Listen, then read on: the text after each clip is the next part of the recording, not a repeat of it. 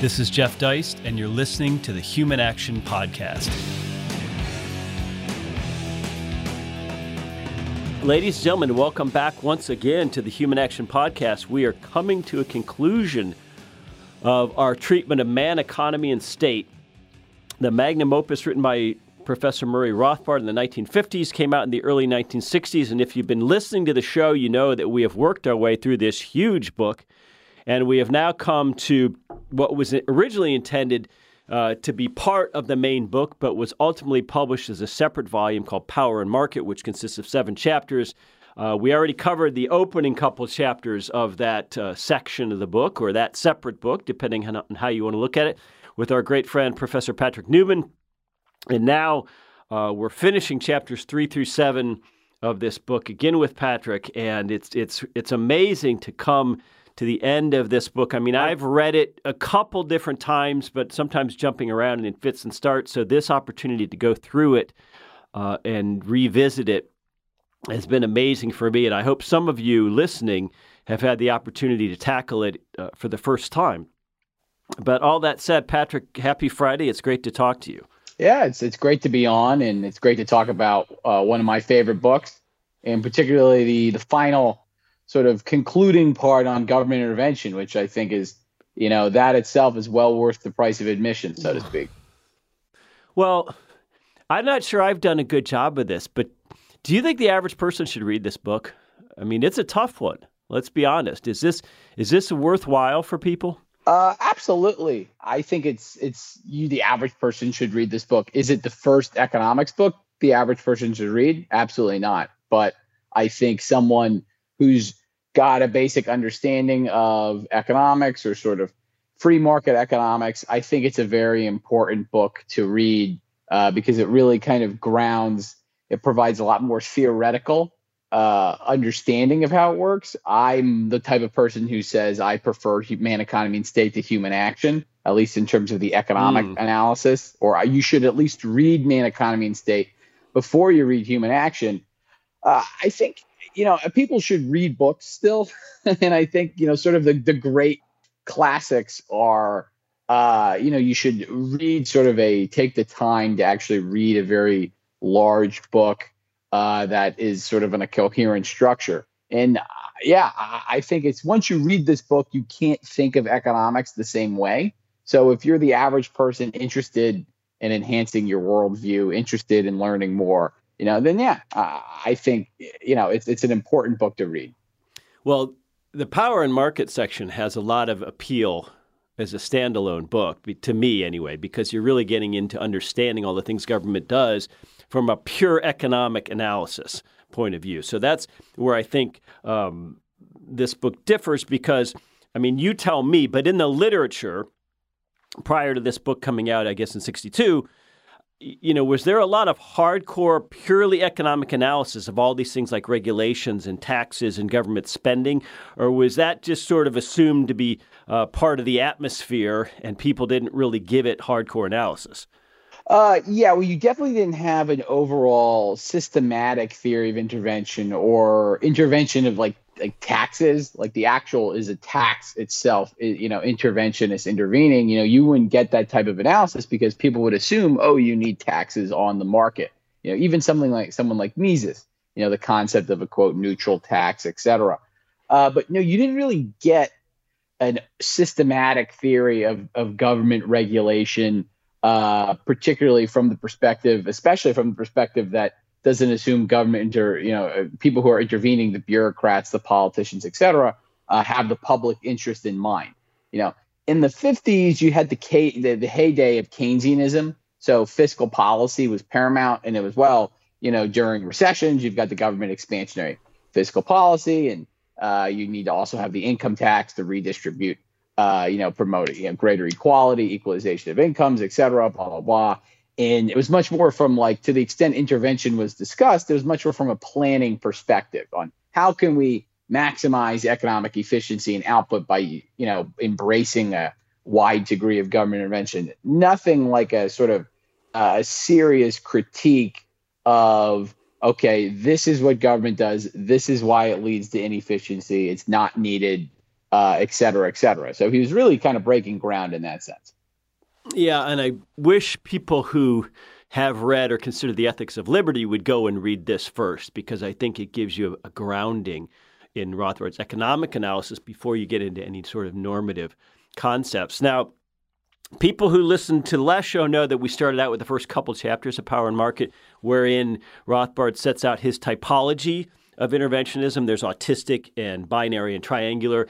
And this whole section of the book is, in a sense, an analog to Mises's section, or part, I should say, of Human Action called the hampered market economy. So we're not talking about full laissez-faire, an ideal system of full laissez-faire, or in some people's minds, an idealized full system of socialism. We're talking about that vast middle ground. And so that's what this part of the book is all about. And Patrick, in chapter 3, he's talking about all the different kinds of triangular interventions, and it's almost a laundry list. I mean, I feel like, did Rothbard think he had to at least touch on all these? You've got price controls and prohibitions and cartels and licenses and tariffs and labor laws, and he even goes into conscription, which I thought was a very Rothbardian touch. I don't think most economics treatises talk about conscription. Yeah, exactly. Yeah, the triangular intervention, I've always enjoyed that part of Power and Market, particularly because he ties it in with this whole theory of monopoly grants. And so, he famously sort of criticized the idea of a monopoly price being able, entrepreneurs being able to establish a monopoly price on the free market, saying you can't conceptually distinguish it, and all these other arguments, et cetera. And now that the element of coercion in a government restriction is entered in, you can potentially see those form. And one of his goals, why he listed all these various interventions of, say, with triangular intervention going through like a laundry list of various regulations and restrictions, is he wanted to kind of tie them under one unifying principle. So that was his goal, and that was partially with his welfare theory of showing that government can never increase social utility, et cetera, but wanted to show how all of these interventions, the various restrictions, conscription, the various regulations, safety regulations, et cetera, antitrust, so on and so forth. You could all tie that in. You could all be explained by his basically his theory of government-induced monopoly prices. And he had sort of a similar idea with his taxation, his theory of taxation, going through all the various taxes. Because sort of tying this in with what we were saying earlier, economists, to the extent they analyzed these topics, it was kind of done in a very hodgepodge fashion. So, all right, I'm going to talk about this intervention here, I'm going to talk about this intervention here, and so on, and not really being unified either under a classification of triangular, binary intervention, et cetera, or just, okay, how do all of these taxes or how all these regulations, et cetera, are similar? And yeah, it's a very impressive achievement, in my opinion. Right. And in chapter 3, to me, even though these are disparate topics, and most economists, as you say, wouldn't treat them under, sort of house them under one umbrella. But here, it makes a lot of sense to me conceptually now that I've reread it to say, okay, well, I understand there's sort of a three-legged stool here with all of these. And these feel like what,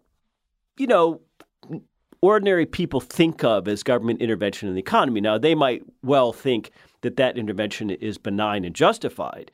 But nonetheless, when you talk about antitrust or licenses or tariffs, I think the average person would understand that as, hey, government is coming in and doing something, in an otherwise market economy. Whereas when you get to chapter 4 on taxes, I'm not sure the average person thinks of taxes as intervention.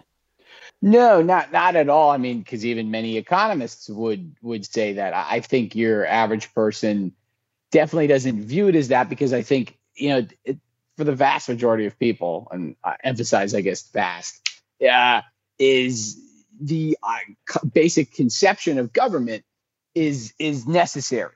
So the idea is that, well, people can criticize taxes, but, you got to have some taxes, so to speak, the line of reasoning, the argument goes.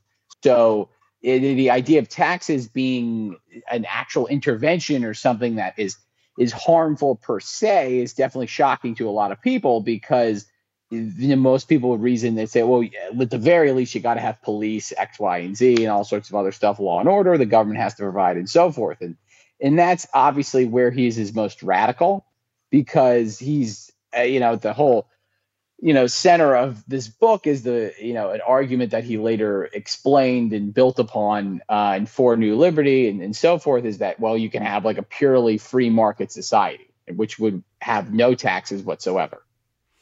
And this is where Mises struggled maybe a bit to describe a neutral tax, because I don't think there isn't such a thing.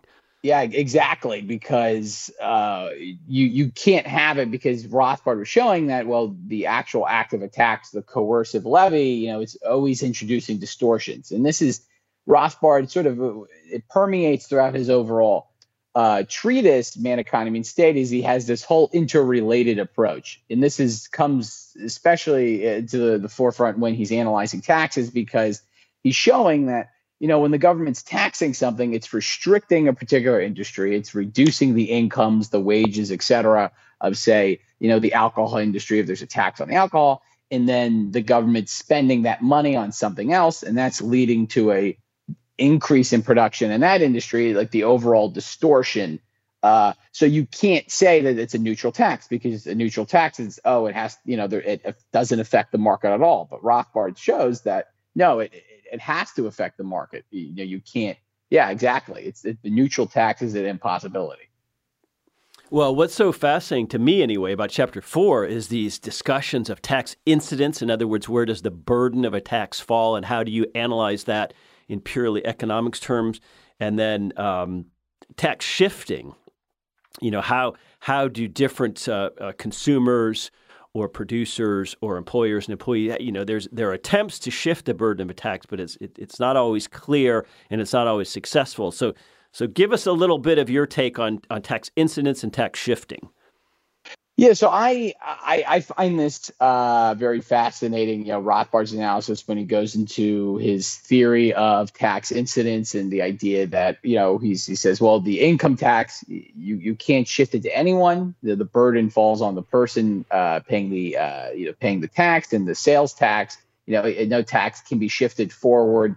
Because traditionally, I think when most people think of, say, something like a sales tax, say, the government places a tax on alcohol, let's say, it's just going to go to the consumers. It's going to go to higher prices to the consumers. And Rothbard kind of shows this step-by-step analysis, one using his theory of pricing, where for an already produced stock of the good, showing that, well, the reasoning is more complicated. That will happen, but you have to show that, it's not initially going to raise prices to consumers because the demand curve hasn't changed. Instead, it's just going to result in reduced production. Some businesses are going to leave that line of industry. The effect of both of those, decreased entry, reduced production, is the supply curve is going to decrease, and that's going to raise the prices. And it's a much more uneven, kind of jagged analysis than sort of a simple traditional, I guess you could say, Marshallian theory, which sort of implies a cost of production theory of value. So it's a very interesting theory of taxation, because he goes through the whole production process, the whole production structure of how the tax affects it. And I think it's a great analysis. I think it really sort of elucidates, clarifies how taxes affect the economy.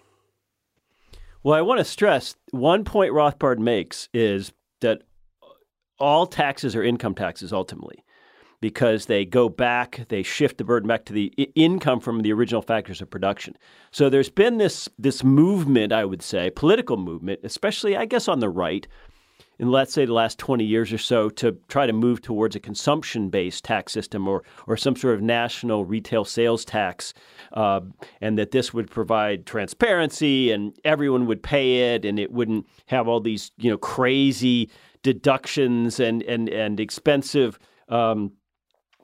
income tax burdens, and that this would be a better and fairer way to tax. And I think Rothbard is sort of ahead of this and says, at the end of the day, even a sales tax is an income tax. But can you sort of expound on that?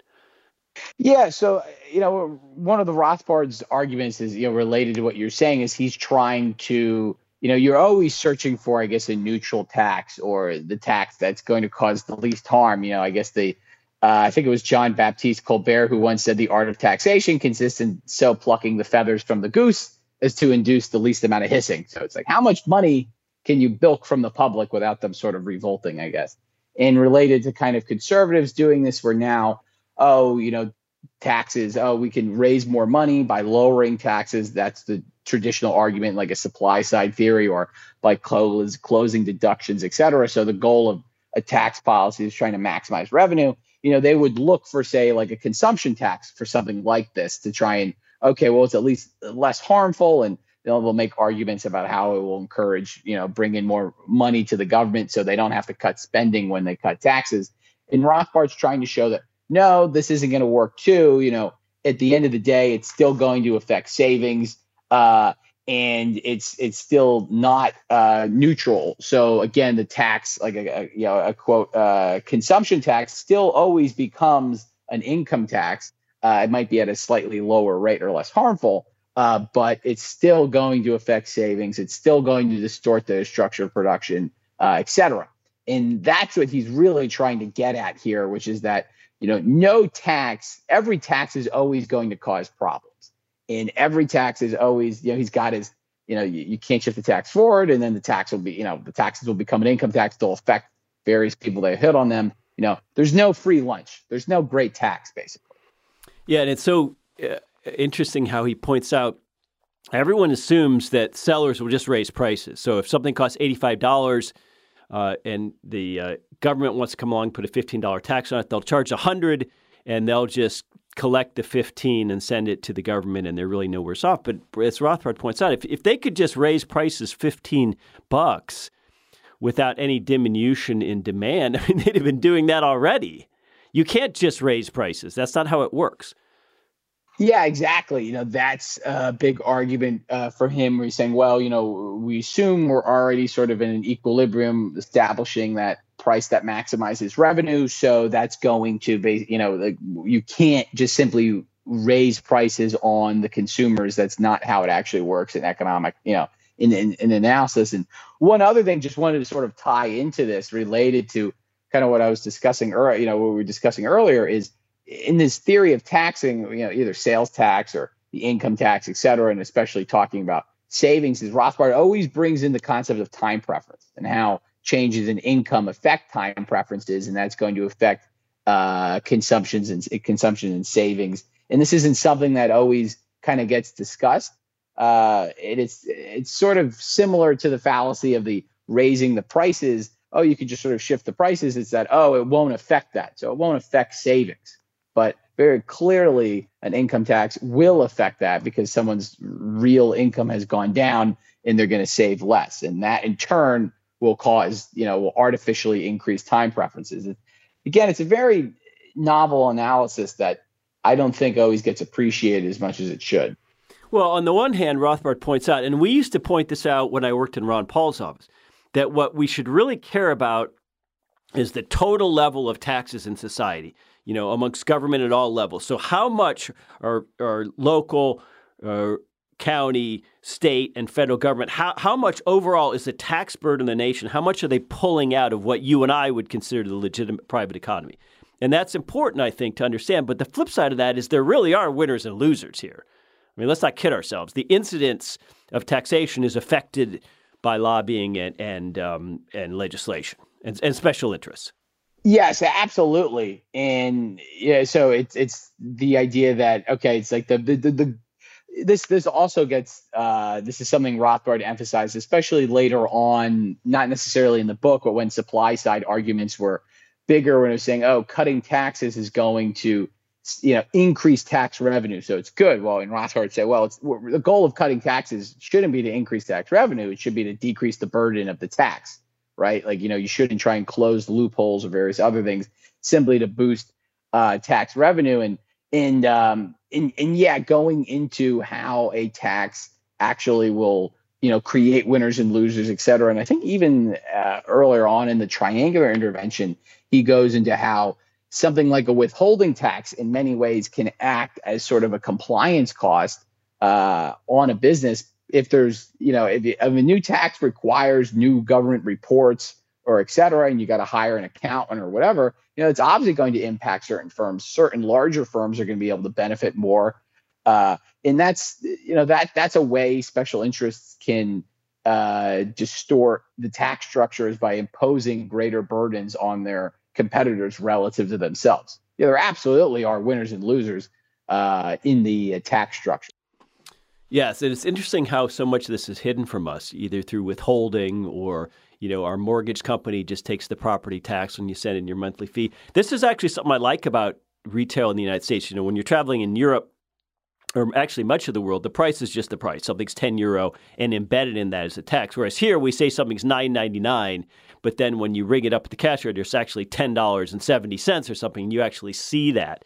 So, Patrick, I recently bought a cheap flight on Southwest Airlines. If I recall, it was from Houston to Hobby Airport from Atlanta to Hobby Airport in Houston. So cheap flight was $104 or something like that. If you actually look at the little printed receipt that you can obtain from via email from Southwest only got like $65 of it. I mean, they laid out all these different taxes that in particular apply to aviation and that, and the federal FAA and fees and all that sort of thing. But that was pretty remarkable. And I'd say kudos to Southwest for itemizing that.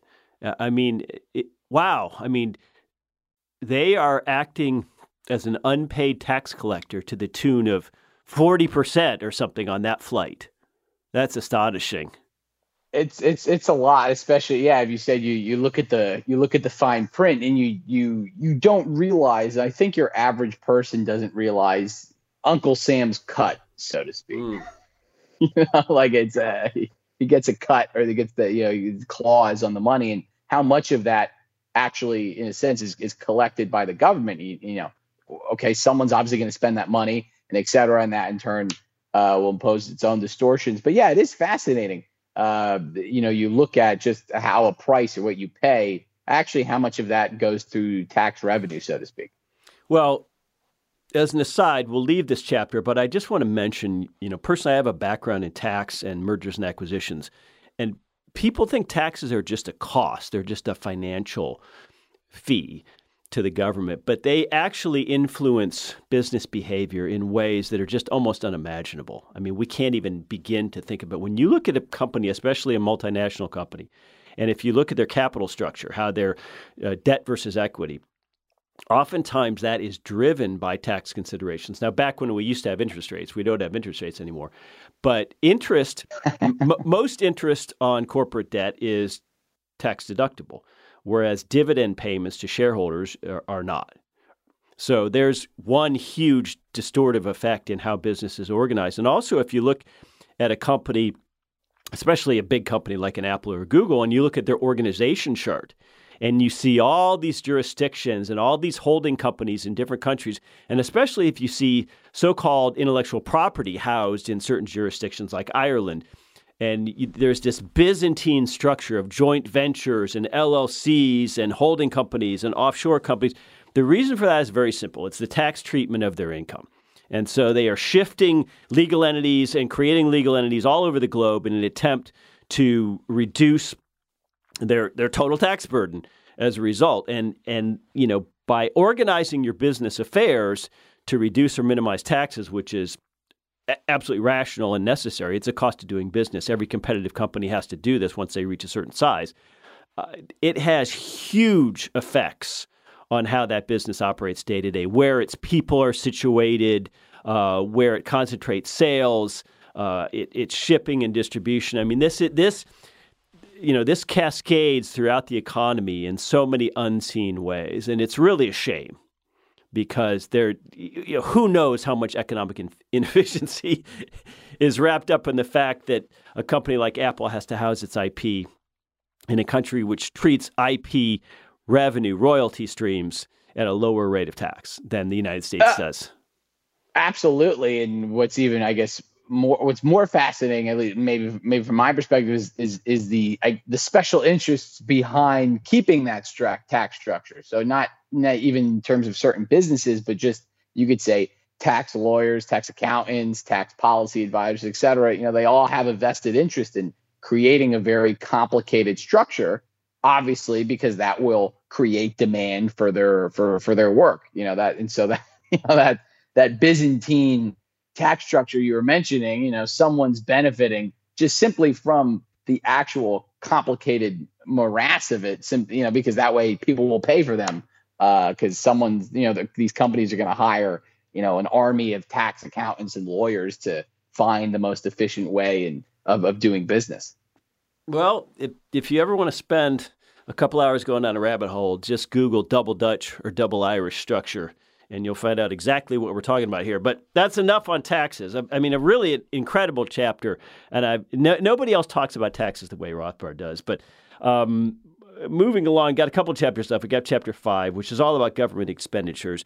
And when I'm going through this chapter last night, Patrick, this chapter, I don't agree, but I understand why the original publisher thought that this kind of stuff was a little hot, maybe, and wanted to have Power and Market as a separate book, because he's really attacking the sacred cow of democracy in this chapter. Yeah, he is. In that I've always loved, that section. I like this entire section in general, because I guess even from a weirder perspective as an economist, I just think it's fascinating Rothbard trying to calculate, which he does in America's Great Depression, calculate real, GDP or economic output, taking consideration the fact that government's a burden. That even aside, though, the fact that the chapter, the section on democracy is worth it. It's worth the price of admission, so to speak, because he goes through that. Oh, actually, democracy isn't this great system that everyone always will vote in sort of their best interest, or it will benefit everyone. And this is something that, again, even many free market economists would say, well, you'd have to have a government, they'd be minarchists, and they say, well, it would be a democratic government too, because that's the best. And in today's society, how democracy originally arose, or various forms of it in the United States, is a different story altogether. But in today's society, democracy is really just kind of one way of the larger group sort of plundering the other group, and it leads to all sorts of problems people don't consider. I think it's wrapped up with everyone's view on equality and things of that nature, where now the fact that once you're at that mythical 51% or 50.1%, right, then it's just whatever the majority wants is, that's just the better alternative. The people have spoken, so to speak. And that Rothbard shows is just simply not true. Yeah, and he does go after this, what he calls the myth of public ownership, because we know that ownership is about control and direction. So when we think of something like a national park, who owns that? Well, unfortunately, nobody and everybody. So what that really means is that whoever sort of currently controls the national parks system, and they won't be here forever, the administrations will change, people will come and go, people will die. They have this short-term control, and that's not a recipe for long-term thinking. Yeah, exactly. And one of the arguments that he makes against democracy, which I've always found the most fascinating, most convincing, is that, is actually the idea that the market is in many ways, quote unquote, more democratic. It's not that the market is an imperfect democracy. It's really the democracy, that term of political voting and allocation of resources is an inefficient and imperfect market, because democracy, it's like a winner take all, right? You vote for two candidates, you're going to get one guy, you're not going to get the other guy. Unlike on the market, when you, quote, vote as a consumer, you decide what business you're going to buy goods from, what businesses you're not going to buy goods from. It's not a winner take all. The market can segment among different groups. So if more people want an Italian restaurant, you might get a bigger Italian restaurant, but there's room for a whole, other groups of restaurants, French restaurants, Chinese restaurants, etc., that you don't get a similar thing in democracy. Instead, that winner take all promotes a lot of inefficiency that most people don't even think about. Most people will think, oh, democracy is the perfect thing. The markets aren't perfect. In reality, Rothbard shows it's the complete opposite. And what about the contradictions? What if people democratically vote in a dictator, for example? Mm-hmm. I mean, it's this. But I would say that even most free market types today give strong lip service to democracy. It has become a synonym in the 20th and 21st century West for legitimate state? Oh, absolutely. Democracy is seen as the best system of governance, and you always have to. Oh, democracy is the best way of doing things, and it's tied in with that. I mean, even fortunately, free market economists will be in varying degrees of support of the free market. It tied in with how how much government intervention is supposed to occur, and it always just seems that, well, as long as you have a mythical democracy doing it, or that's the one calling the shots, so to speak. That is going to be okay. Related to this is, I think this is something that Rothbard touches on here. He talks about a lot in his other writings, but he's got the basic theoretical analysis of power and market. One of the reasons why people love democracy so much is it supports their idea of a pluralist theory of governance, which is the idea that, well, we choose our rulers. The people will vote. We'll choose the politicians who will get to run for president. And then we'll choose, we exercise control, as opposed to the elitist theory of government, which you might clearly see under something like a monarchy or a dictatorship or something like that. But people just assume under a democracy, at least in the United States, you don't have that. But in reality, democracies are still controlled by elites. You've got two political parties. You've got various elites in each of the parties. Of course, they could be clashing, but it's still an elite. The people really don't choose under democracy. And that's a real sacred cow that people always get uncomfortable with, because that's what you learn in your high school civics class, your history class, that we the people, so to speak. But that's an illusion. It's a total illusion. Yeah, and importantly, it's an illusion of consent. Yeah, exactly. The idea that, we are consenting to this process, or it's all related. The government is a voluntary agency, and that if we participate in democracy, then it's showing that it's voluntary. That's simply not true. And this is all part of, that type of reasoning is very important, because that's how the government convinces people that all their various taxes and regulations, et cetera, that benefit special interests are to the benefit of the public. Else the public would rise up and revolt. They get out their pitchforks. And you wouldn't see that, the existing structure for long. It's all tied in with that idea that democracy is good, and the democracy that exists, we're all benefiting together. It's sort of like a collective entity. But again, Rothbard in this section, as well as elsewhere in Man, Economy, and State, and in other writings, he demolishes that argument. And I found that particularly convincing. Well, again, I bet the publisher was reading this saying, hey, this is not what we had in mind when we commissioned an economics treatise, right? And again, this presages a lot of work. It presages some of Hoppe's work on the topic. Jason Brennan, I think he's a philosophy prof at Georgetown, also a Rothbard hater, by the way, but he's written some work on democracy, against democracy. I think that's the title of his book. So not all of the libertarian sphere is as bad on this topic, and it's still given a lot of lip service in this sort of Cato world of things. But there's been some critics, and I think that criticism's growing. I think people are seeing that democracy just leads us to the same old oligarchy that other systems lead us to, and that's encouraging to me that people are starting to question this, or at least understand that. If you're going to have democracy, it's most effective locally. And the further away the democratic decision-making goes, the more attenuated your ability to, exercise any sort of meaningful consent becomes. Patrick, when I look at chapter 6 and 7, the conclusion of this book, 6 is titled Anti-Market Ethics, a Praxeological Critique. This is sort of, again, another sort of catch-all chapter. And then chapter 7, conclusion, Economics and Public Property.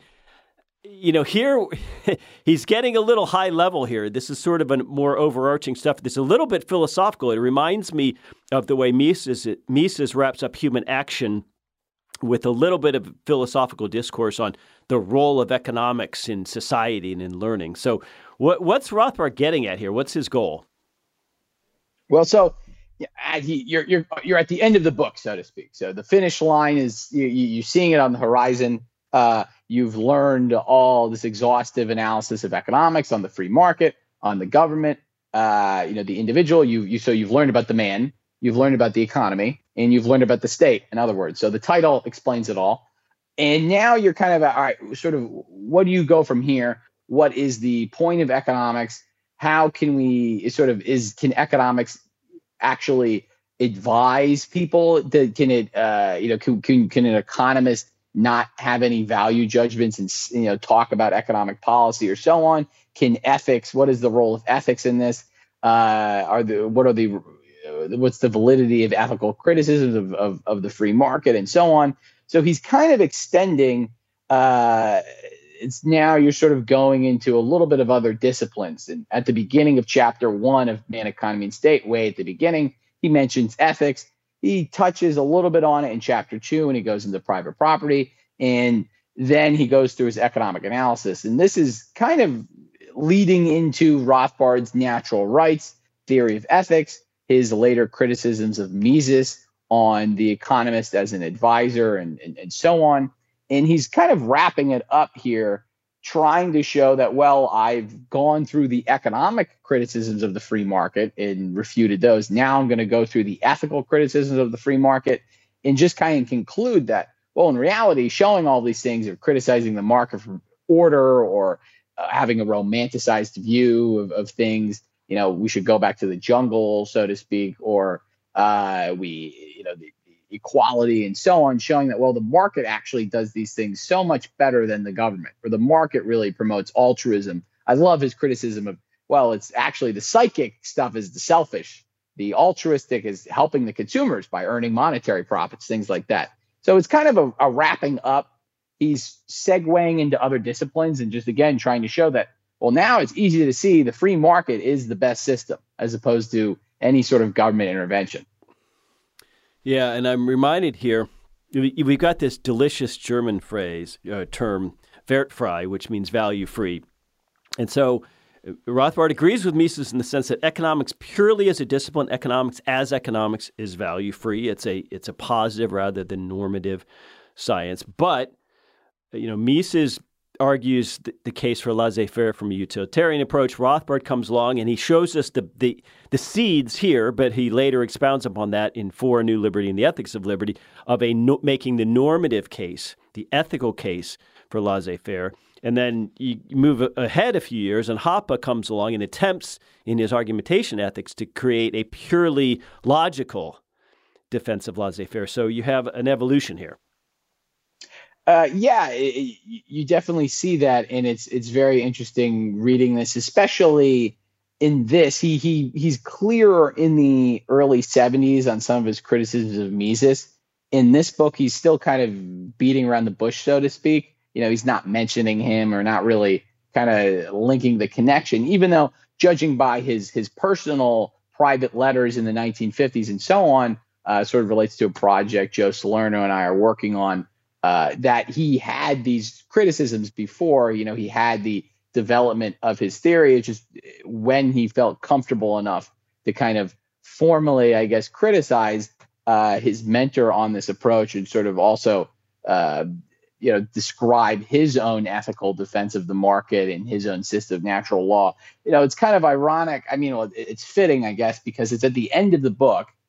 And with sort of Power and Market, the published writing Man, Economy, and State and Power and Market, Rothbard definitely wrote on other he wrote on economics, but he kind of segued into some more ethical, projects, Ethics of Liberty, For a New Liberty, and so on. And it's kind of like, well, it's him transitioning into those projects, kind of these last two chapters. That's always one observation I've had about it. Well, it's a great book. It's a fascinating book. For me, anyway, it's a tough book, tougher than Human Action by far. I wonder how our listeners think about that. But, it's really been great. And you've been a big part of, helping us work through this book, and we appreciate that. We hope that people gain something from reading and listening along with us, and also using Bob Murphy's study guide. And we're going to keep going with our book series. That's what the Human Action Podcast is all about. It's about delving into real books and not being afraid to do that. We've got enough podcasts out there that are sort of superficial and lightweight and topical, and that's great. That's fine. Our sister Radio Rothbard podcast, which we're really starting to roll out more heavily, attempts to do just that. But we need to have a greater degree of intellectual verve in this country. I mean, there's no question that anti-intellectualism is on the rise and that ideas still matter and have purchase, but they only have purchase through individuals who go out there and promulgate them and advance them and support them. So that's what this podcast is all about.